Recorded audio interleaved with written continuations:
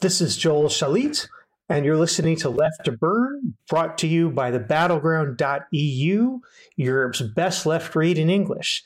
Today, I'll be talking about my new record, Everywhere But There, with Battleground publisher Natalie Sarkic-Todd and communications director Max Sattonay. Do you guys want to introduce yourselves? Thanks, Joel. Yeah, I'm Natalie. Been publishing the Battleground together with Joel for the last 3 or coming on 4 years now. This is the first time that we've really promoted coverage that we've been reporting on through Joel and his expertise on Middle East. And I'm Max Sattonay. I'm a communications expert, and I'm promoting the journalism that the Battleground publishes in all of the formats that we use. And my name is Joel Schalit, and I'm the editor-in-chief of the Battleground, and I have a long and torrid history of audio recordings, both as a punk-inspired sound artist and as a journalist. I've been making documentary recordings of politics, both in North America, Israel, and Europe for the last 30 years. Perhaps it would be helpful to explain how this new album fits into Battleground sounds. Yes, we have an audio division. We publish podcasts, but we also publish records, documentary recordings about politics in both Europe, North America, and the Middle East. This is our 4th record. We've so far produced albums about the Black Lives Matter and African American civil rights movement in the United States. We've published a documentary album of the sounds of pandemic New York. And we have also published an album of recordings of primarily immigrant street musicians in Europe during the immigration crisis and also a number of wars in the Middle East. Maybe it's a good moment to ask you why in particular you think that recording minority groups and their voices is the way to go. I am a minority, so a lot of my work is done for autobiographical reasons. I always have bought into the idea that the personal is the political and that you're best sort of suited to talk about things that have affected your own life. And I am a Jewish, Israeli, American resident of Berlin and have been for 13 years. I grew up in a family that was strongly affected by the Holocaust. Both sides of my family were involved in smuggling refugees out of Europe to avoid the Holocaust, sometimes not successfully. My father and my maternal grandfather in particular. And I live in probably the most iconographic Arab immigrant neighborhood in all of Europe. It's called Neukölln in southeastern Berlin, or you might even say South Central if you want to make a good hip-hop reference. It's a very hip-hop neighborhood. It's the only place in Europe where you can get the same quality hummus you can find in the West Bank and in Israel. So I've found that doing the equivalent of ethnographic journalism in the neighborhood has been a way of highlighting one of the most least understood and most maligned immigrant neighborhoods in Western Europe, even though it's technically in Eastern Europe at this point. And you also spent time in Brussels during that period. Yes, like many Berliners, my work has been elsewhere, especially journalists. And I was the news editor at Euractiv and commuted back and forth from the Berlin office of Euractiv to the Brussels office of Euractiv, of which I was primarily leading the desk editing. And I made numerous field recordings of protests and of political events on the street throughout Brussels and Berlin during this time. And the record that we are releasing right now, Everywhere But There, is a typical product of the work I was doing between 2014 and 2021, recording in particular Palestinian demonstrations against Israeli campaigns in the Gaza Strip, in Brussels and in Berlin. 2 very colorful and extremely fraught places for Jewish and Arab politics, both on their own and combined. Why now? Why have you decided to publish these recordings now? These recordings have been on my desk for a while, and I have been playing with different ways to repurpose them for our work. We are, as a publication or as a media, consistently publishing on issues relating to racism and diversity, and we have an ongoing interest in Middle Eastern politics as well. And the crisis in Israel for the last 2 years in particular over the government, what government would run the country, what politics would define the country moving forward, has been at the forefront of my mind. And in 2021, during the last Israeli campaign in Gaza, I was extremely upset about not having enough resources at my disposal to speak about it in a European context, only to discover as I went through my archives that I indeed had hours and hours and hours of recordings of demonstrations against Israeli campaigns in Gaza. And I went out and made more when Berlin got overrun by even more demonstrations against the Israeli campaign in the Gaza Strip last year. So an album came out of it. And though I had a surplus of material, I narrowed down about 8 hours of recordings to 33 minutes that I was happy with. And that is this record. And this record is also being released at a rather curious time because in November, Israel elected probably its most right-wing government ever in its history, and one of which is extremely nationalist and extremely religious in ways that, though clear and obvious to Israelis, would end up becoming the norm, has shocked the outside world for its right-wing character. So there is an opening here to talk about the Palestinian crisis in light of the Israeli crisis, so to speak. And why the recordings made in capitals in Europe? What is it that listening to the Palestinian protests in Brussels and Berlin do you think will bring to our listeners?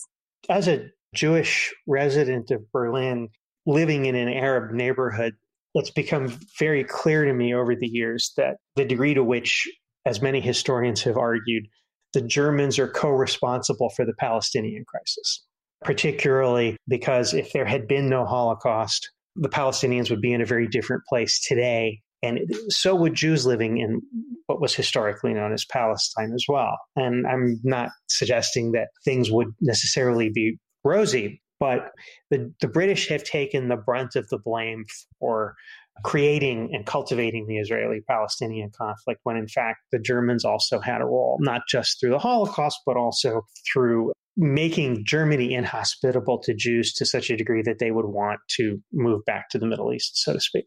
German anti-Semitism was an enormous driver in terms of the genesis of Zionism, in much the same way that Russian anti-Semitism historically has been, particularly during the Pale of Settlement. So being able to witness Palestinian demonstrations against Israeli policies in Berlin over the years, and I went to a lot of demonstrations of the Palestinian community in Berlin, was always really quite educational. And though some Israelis on the right would call me a naive leftist, most Israelis on the right that I know don't know anything about Arab culture and don't know anything about Palestinian culture. And regardless of our proximity to Arabs and Palestinians living in Israel-Palestine, don't have the opportunity to get to know them as well as living right next door to them as I have in Berlin.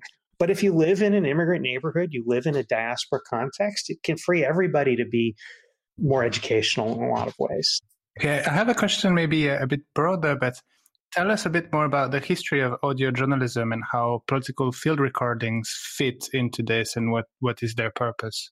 If you had the opportunity to grow up listening to the BBC World Service after the Second World War, you listen to a lot of ambient recordings of historical events. You heard as much background as you heard foreground. There was a lot of experimenting going on in BBC coverage of wars in the Middle East, for example, and of revolutions that you didn't hear in other kinds of radio news. And I grew up with parents who had been British subjects in Palestine and multilingual, who were absolutely glued to the BBC, whether on the shortwave or later on living in London on the FM dial. So there was an extraordinary amount of really, really interesting experimental audio journalism being done under the auspices of traditional world reporting. And that's where I got my background in terms of wanting to do a project like this, being inspired to do a project like this and other projects that I've done. This is not the first piece of audio journalism that I've done. I've been recording political events since I was an undergraduate student capturing the sounds of Protestant fundamentalists outside abortion clinics in the United States. I still have some of those recordings. I need to transfer them from cassette to digital from the mid to late 1980s. But there was always something really profound about being able to capture the sounds of people expressing themselves freely on the streets and then trying to find a way to shoehorn those into documentary work about political events. I went to college in the Pacific Northwest of the United States during the heyday of what used to be called the religious right.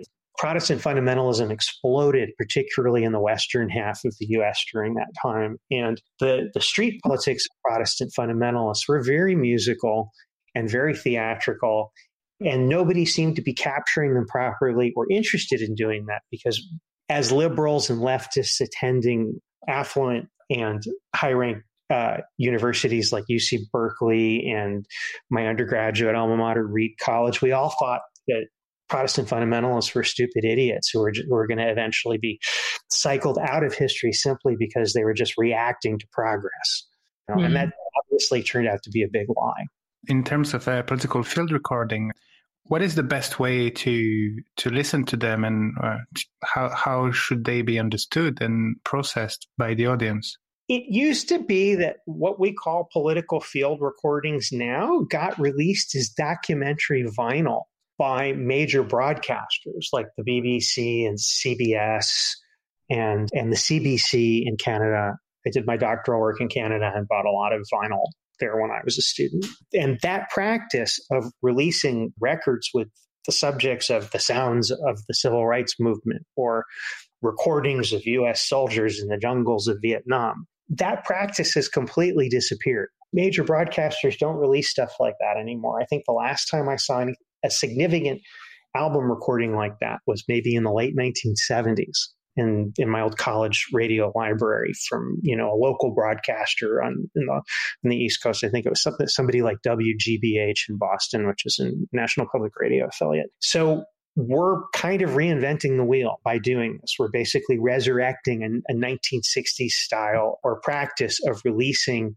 full-length documentary audio recordings of political events. There is a really great historic record label that bridge between what we're doing in that period in broadcast releases of records in Seattle called Sublime Frequencies. During the early 00s, they started releasing documentary recordings of things like Israeli and Palestinian radio stations. There's one record I think is focused on the 80s. You'll have to sort of forgive me about those dates. But those records were in a lot of ways very much attempts to sort of reinvent the documentary political recording genre, but more from the perspective of people who are interested in like what kind of pop music was being played on like Israeli and Palestinian radio stations in the early 1980s.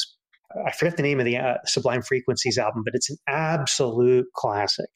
They also released a number of recordings of like Algerian and Syrian and Iraqi pop radio, vintage recordings made like on boom boxes during the height of the U.S. occupation of Iraq and the beginning of the Syrian civil war. Obviously, no accident that they were doing that. It was a form of political commentary. But that is the kind of the middle ground between these classic 1960s state broadcaster records and what we're doing now.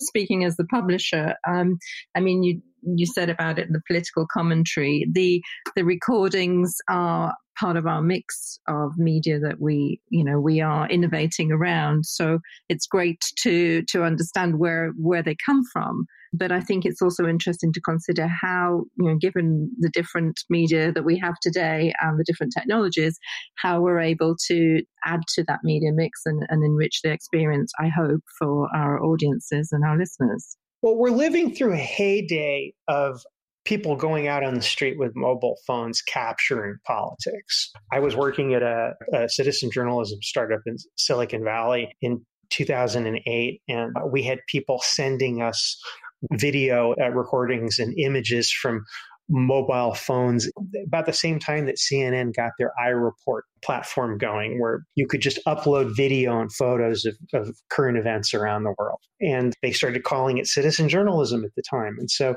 it was clear that portable technology was driving all kinds of new ways to do old kinds of work, from taking photographs to making home movies to making audio recordings of political events. And since the advent of podcasting and the use of mobile phones to create podcasts and to record things on the street that might be able to contribute to news programs, it was always very surprising to me that nobody was trying to create full-length documentary audio recordings on that basis. To Natalie, I was wondering, is this, as the publisher, this kind of audio journalism, how does that fit in the mix for the Battleground? And why do you think that other media organizations don't do any of it?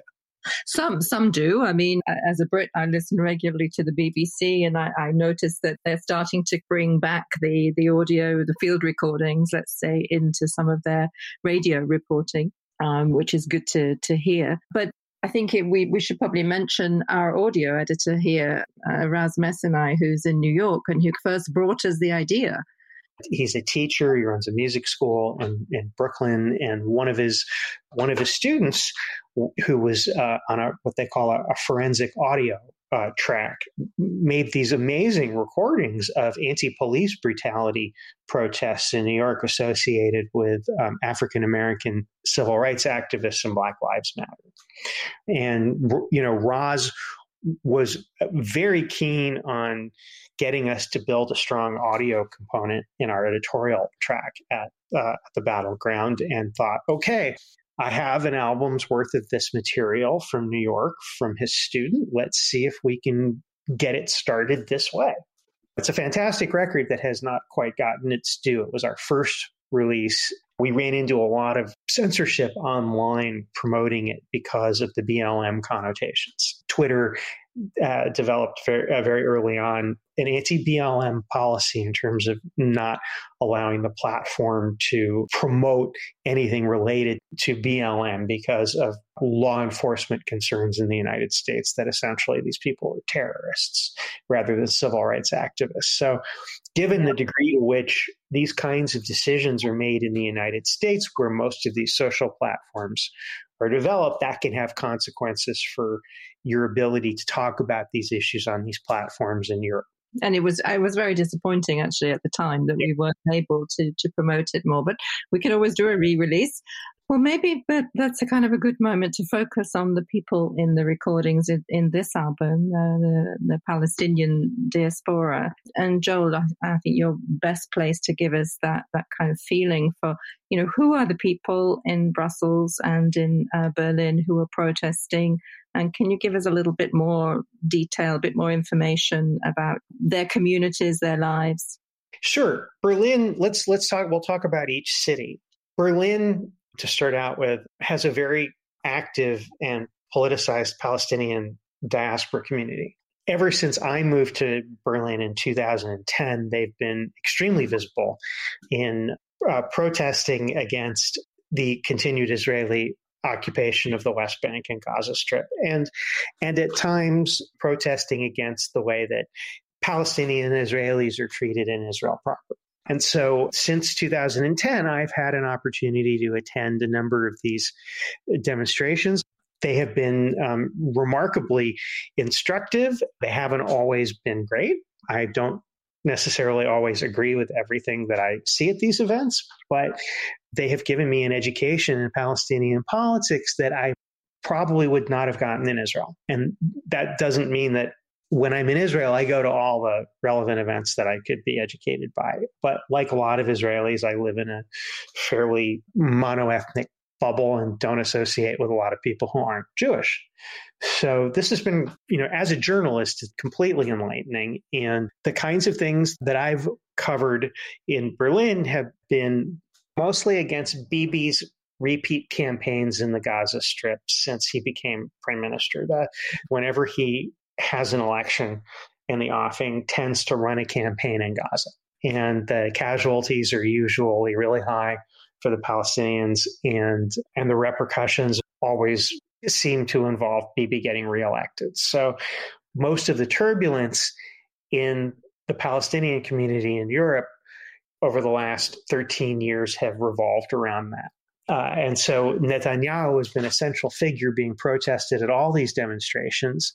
And sometimes at these demos, you will see Islamists, not often, but sometimes. In Berlin in particular, they've been largely confined to an annual summer march that has been discontinued called Al-Quds Day. Al-Quds is the Arabic word for Jerusalem. Those events tend to be led by Shiite clerics, some of whom are Iranian, and sympathetic to Hezbollah, the Shiite militia group in Lebanon that effectively turfed Israel out of Lebanon in 1999 after 17 years of fighting. The Al-Quds Day events I doubt they'll ever be repeated in Europe. Their specificity relating to Lebanon, relating to Shiism, relating to Iran were remarkable to witness, and they were always heavily protested by German Israeli solidarity protesters who affiliated with what they call the anti-Deutsche or anti-German strain on the German left, which is essentially a Zionist, communist, and anarchist kind of faction of German leftists who feel that it's necessary to take a hard line on the Palestinians in order to redress the Holocaust. Can you tell us a little bit about the reaction in Germany from German politicians, but German authorities, to the protests themselves? I mean, talking particular the Palestinian protests against campaigns in Gaza. In recent years in Berlin, there's been a very strong response from local government and police forces. There's a general concern that whenever there's a Palestinian demonstration or pro-Palestinian demonstration in the city, that they inevitably devolve into acts of anti-Semitism and platforms for anti-Semites. I don't think that there's any argument that there's always a little bit of that. The problem with the Israeli-Palestinian conflict is it is a racist conflict, and it's a conflict that involves a lot of racism and people with different racist agendas hijacking the conflict, particularly in Europe.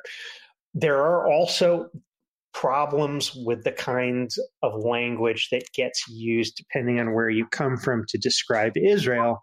Sometimes in Arab circles, as has been the case in Berlin, people of refugee background and of migrant background from the Middle East will use terms like Yahudi, which means Jew, instead of Israeli when they mean Israeli by using Yahudi. And the Germans don't understand that at all. And there are people in the right-wing community in Germany who see that as an opportunity to use Palestinian demonstrations in Germany as an excuse to defer blame for anti-Semitism in Germany onto Palestinian refugee shoulders. And it gets very complicated. And so there's been an increasing trend to simply shut down pro-Palestinian and Palestinian protests because of that, and because over time, a number of the protests in Berlin in particular have featured more strongly Islamic elements, which the German police automatically associate with Hamas and Hezbollah. I've been at events where there was no such thing going on, and they still clamp down for those sorts of reasons. So if you're Jewish and you live in Germany, to see the German police taking a strong line on anti-Semitism is always a good thing, because none of us trust the police. The police have a terrible reputation in Germany for being anti-Semites and riddled with far-right activists who've joined the security forces to get military and paramilitary training. When they clamp down hard on the Arabs, people, even on the right side of the Jewish community, kind of go, yeah, but. So it's very interesting to watch and document these kinds of things as a journalist, and I caught a lot of that. I don't necessarily publish everything about that I capture, simply because it's not always clear from a journalistic point of view how other people might understand that without a lot of work explaining the audio aspects of it. But it's there, and everybody in the liberal and left Jewish community is particularly anxious about it, simply because of all the civil rights issues involved, and particularly in the last year, in shutting down pro-Palestinian and Palestinian protests in Berlin. I mean, we've also been going through for the last, couple of years because of the pandemic, a heightened anti-Semitism on the part of white ethnic Germans. To watch the police take a hard line on Arab and Palestinian migrants and let the white Germans go is hard to stomach. And as a journalist, how do you reconciliate the fact, you're Jewish as well, so when during these protests you hear anti-Semite chants, and but I guess you're still tempted to record it, and because, well, part of the job of a journalist is to report on the fact of the facts of what's happening. So how do you reconcile that, and what is the process for you? I don't hear very much. In fact, as a journalist who's out there documenting all of this with my cameras and my audio recorders, the amount of anti-Semitism that I've come across in these events has been absolutely minimal compared to what gets talked about in the German press. So I would be more alarmed about the anti-Semitism that is allegedly a part of these events if I encountered it more often. In fact, what I see quite often are Palestinian and Arab demonstrators posting signs saying, "We are multiculturalists, we are not anti-Semites." I mean, they will carry placards to that effect to make a point because they know. And so perhaps I'm naive and I'm being snookered by tactical communications, but I've talked with a lot of these Palestinian demonstrators and interacted with them. And I think that their anti-Semitism is largely exaggerated in a German context for domestic political reasons. I do think there is anti-Semitism. Nonetheless, I haven't recorded much or captured much precisely because it's not there. And to the degree that I do encounter it, and when I do encounter it, of course, it makes me uncomfortable.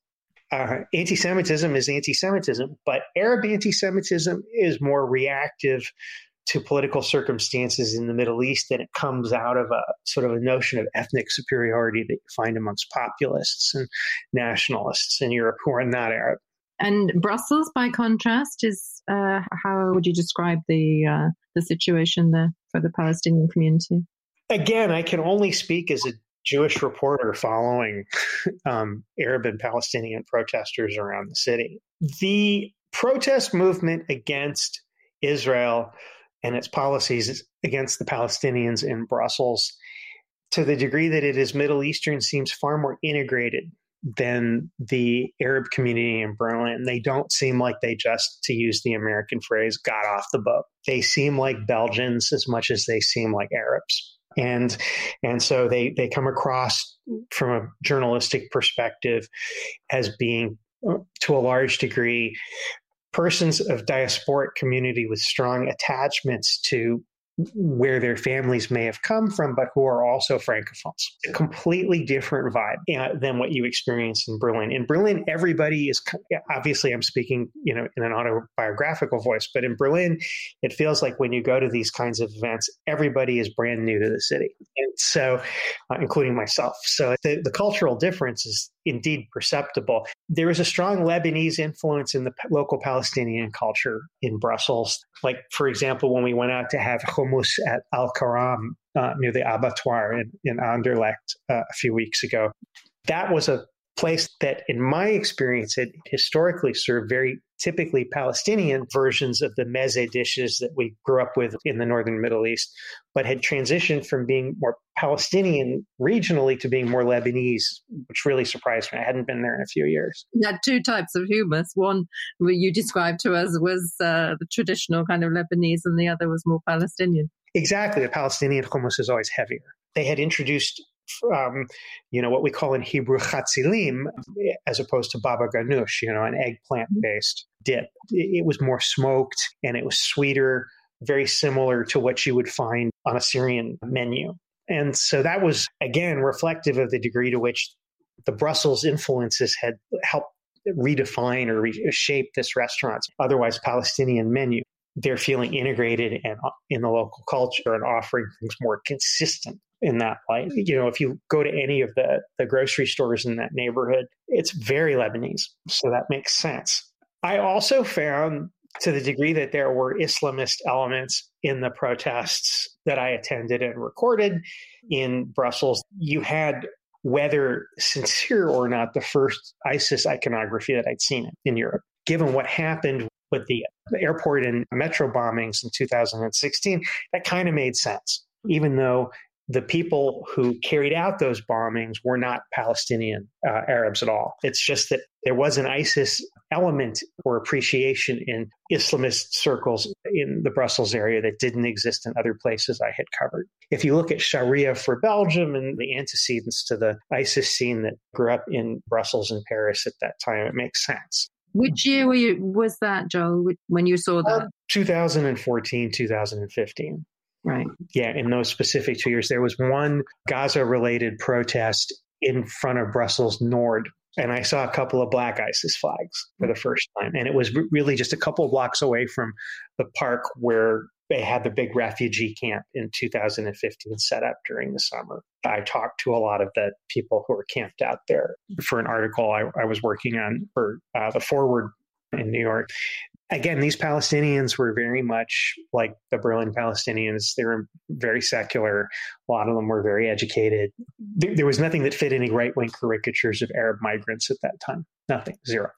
No. And I also recall that period when we were both working together in Brussels and the refugees that were coming in at the time. And indeed, there was a large Palestinian contingent through some of the friends and colleagues I had who were trying to help them. There had been a lot of fighting between the Syrian government and Palestinian forces, even though there had also been alignments between Palestinians and the Syrian government, like with the PFLP.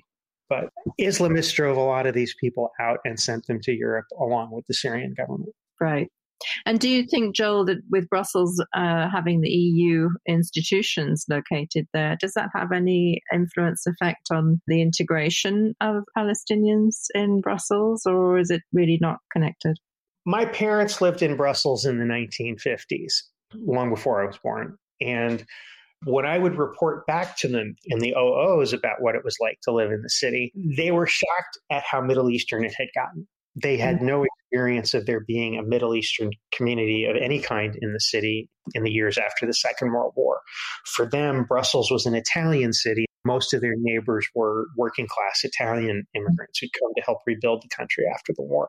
That speaks to the waves of immigration that certainly Belgium experienced, but many other countries too. Yeah, absolutely. I mean, they were working for the Israeli government at the time in Brussels. And they were very cognizant of other Middle Easterners being in the mix. And so my father said that in his experience, Belgium had started to develop a large Arab community in the early 70s through migrant laborers, and first Moroccans and then Palestinians and Syrians. But with the refugee crisis of 2015, of course, that drove a lot of new blood from the northern Middle East and really helped sort of cement the strong Middle Eastern culture that is very visibly present in Brussels today. One other thing that struck me when we were talking previously about the diaspora, you mentioned it's around 100,000 Palestinians in Europe versus 5 million Palestinian Arabs in the West Bank and Gaza. How far is the diaspora representative of the population that's living still in the West Bank and Gaza? Palestinian civil society is very culturally affluent and well-educated. The Palestinian community that I know in Europe is no different from the one I know of in the occupied territories and in Israel. Though they are heavily discriminated against in Europe to varying degrees, the Palestinian community in Europe has more opportunities because of that. I mean, obviously, we have a very specific cultural view of Palestinians as always existing in Gaza-like conditions because of the crisis in Gaza, which is just terrible. In fact, Palestinians have, to varying degrees, been extremely successful. As I said earlier, Palestinian society is, in a lot of respects, iconographic for its intellectuals and its business people, its entrepreneurialism. The Palestinian society that has been lost as a consequence of the Israeli-Palestinian conflict was much more significant than we realize. And in terms of, I'm just thinking in terms of the reaction to the protests firstly, and then maybe to these recordings, what are the outcomes of the protests that you've recorded over the years? You must have seen the politics shifting, and I'm just wondering, do they get noticed now? Do they get reported? Do they have any effect? One of the reasons I wanted to publish them is I feel that Palestinians have only gotten treated more poorly in Germany. There's been a development of something that could roughly be called anti-Palestinianism in Germany amongst the liberal left, which has been really awful to watch. You've seen really competent and longstanding journalists in German public broadcasters like Deutsche Welle lose their jobs because of their anti-Israel politics and characterized as extremists in ways that don't actually fit their politics. I don't expect any of these people to necessarily be my friend or like me for being an Israeli, but I don't think they've been treated fairly at all. And so when the first prohibitions on Palestinian protests started taking place in 2021, that at least I was familiar with in the Berlin area, I started to really feel that something had changed in Germany regarding the Palestinians. And there is a lot of discussion in the Jewish community about this, both in Germany and in Israel, that the Germans are going overboard in trying to manage their Palestinian community as a way of managing their own Holocaust guilt and displacing their own Holocaust guilt. And that it came at a time of renewed and very public anti-Semitism with the anti-vax movement in the country with the lateral thinkers. It made perfect sense that this was how they were trying to compensate for that. I'm appalled. It's really broken my heart about the degree to which I think the Germans are ever going to be able to get past the kinds of negative ethnic politics that underlie both anti-Semitism and Islamophobia. And I do believe they're entirely connected. Are you saying that that's leading to a kind of self-censorship on the part of the media community? Yes. Yeah. There's an attempt to continually frame Palestinians as bad immigrants in the German media. News media themselves are very sloppy in how they use things like news photographs of the Palestinian community to try and frame that. And with the latest phenomenon hitting news headlines with the Reichsbürgers, do you think that there might be a shift in German authorities' focus, understanding that there is a threat on the kind of far-right white German side of the community? I think the Germans don't know how to work that out very clearly. I think that there is for lack of a better term, a petite bourgeois Islamophobia of the liberal left. And there is the radical extremist Islamophobia that's typical of white nationalist groups. And they live side by side. And I think that it would be great if in the government's response to white nationalist extremists like the Reichsbürger, that they would connect the dots between that and the liberal middle class persecuting its Arab members. It stands to reason. And there are Germans who do indeed talk about that. Part of their response to the resurgent white nationalism that is a part of German civil society today is to try to manage anything that they believe approximates that in other minority groups. We should remember that it's not only restricted to Germany in terms of the rise of nationalist groups. No. But in the context of this record, these recordings are coming out of that context. Obviously, the Vlaams-Belang don't like Palestinians or any Arabs in Belgium, but they don't really play a significant role in relationship to framing the recordings that I made. What reaction are you anticipating from the media community, the Jewish community, the Palestinian and Arab community?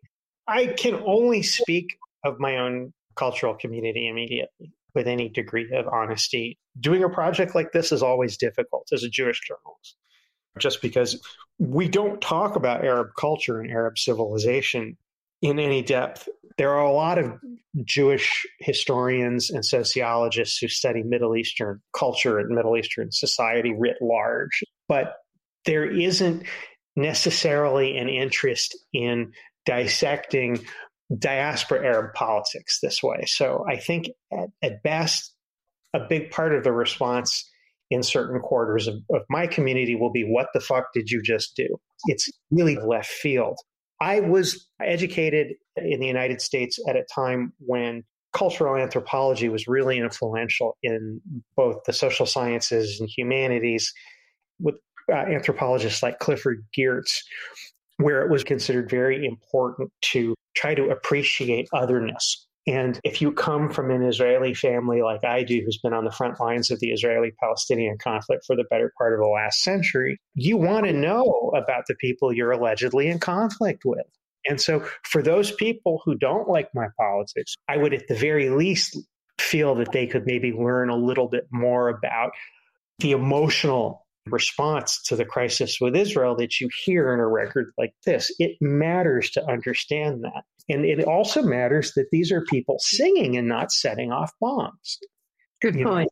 This is what we prefer, ideally. And so this record is about nonviolence to a large degree. It's about being in political dispute without suicide bombers and lions' dens, to name one of the most recent Palestinian factions. This is about civilized minorities in the diaspora complaining about their situation. Fantastic. Thank you, Joel, for explaining that really clearly and succinctly. It's not easy for non-experts in the region and its politics always to grasp what's going on and even, who are the people who are involved. So I sincerely hope that people will listen to this and to the recordings with an open mind and open ears. I think that this is a very interesting record, and I think that also this kind of journalism is important for society as a whole. The Battleground is committed to providing what we call slow news, and I think that this really fits into what we want to offer our audience. This is, in fact, slow news, the possibility to learn a lot about our society and the way other people think and what they are preoccupied about. So it's a very important piece of journalism that you captured here, and I hope that a lot of people will be able to listen to it. Thanks, you guys. This has been a great conversation. I really appreciate having it. I don't have many opportunities to talk about my work like this, and it's always awesome to have colleagues like you to rap about it with. And really happy that we can publish and promote it with you. That's it from us today. Left to Burn will be back next week with Josh White and John Foster talking about European politics and more.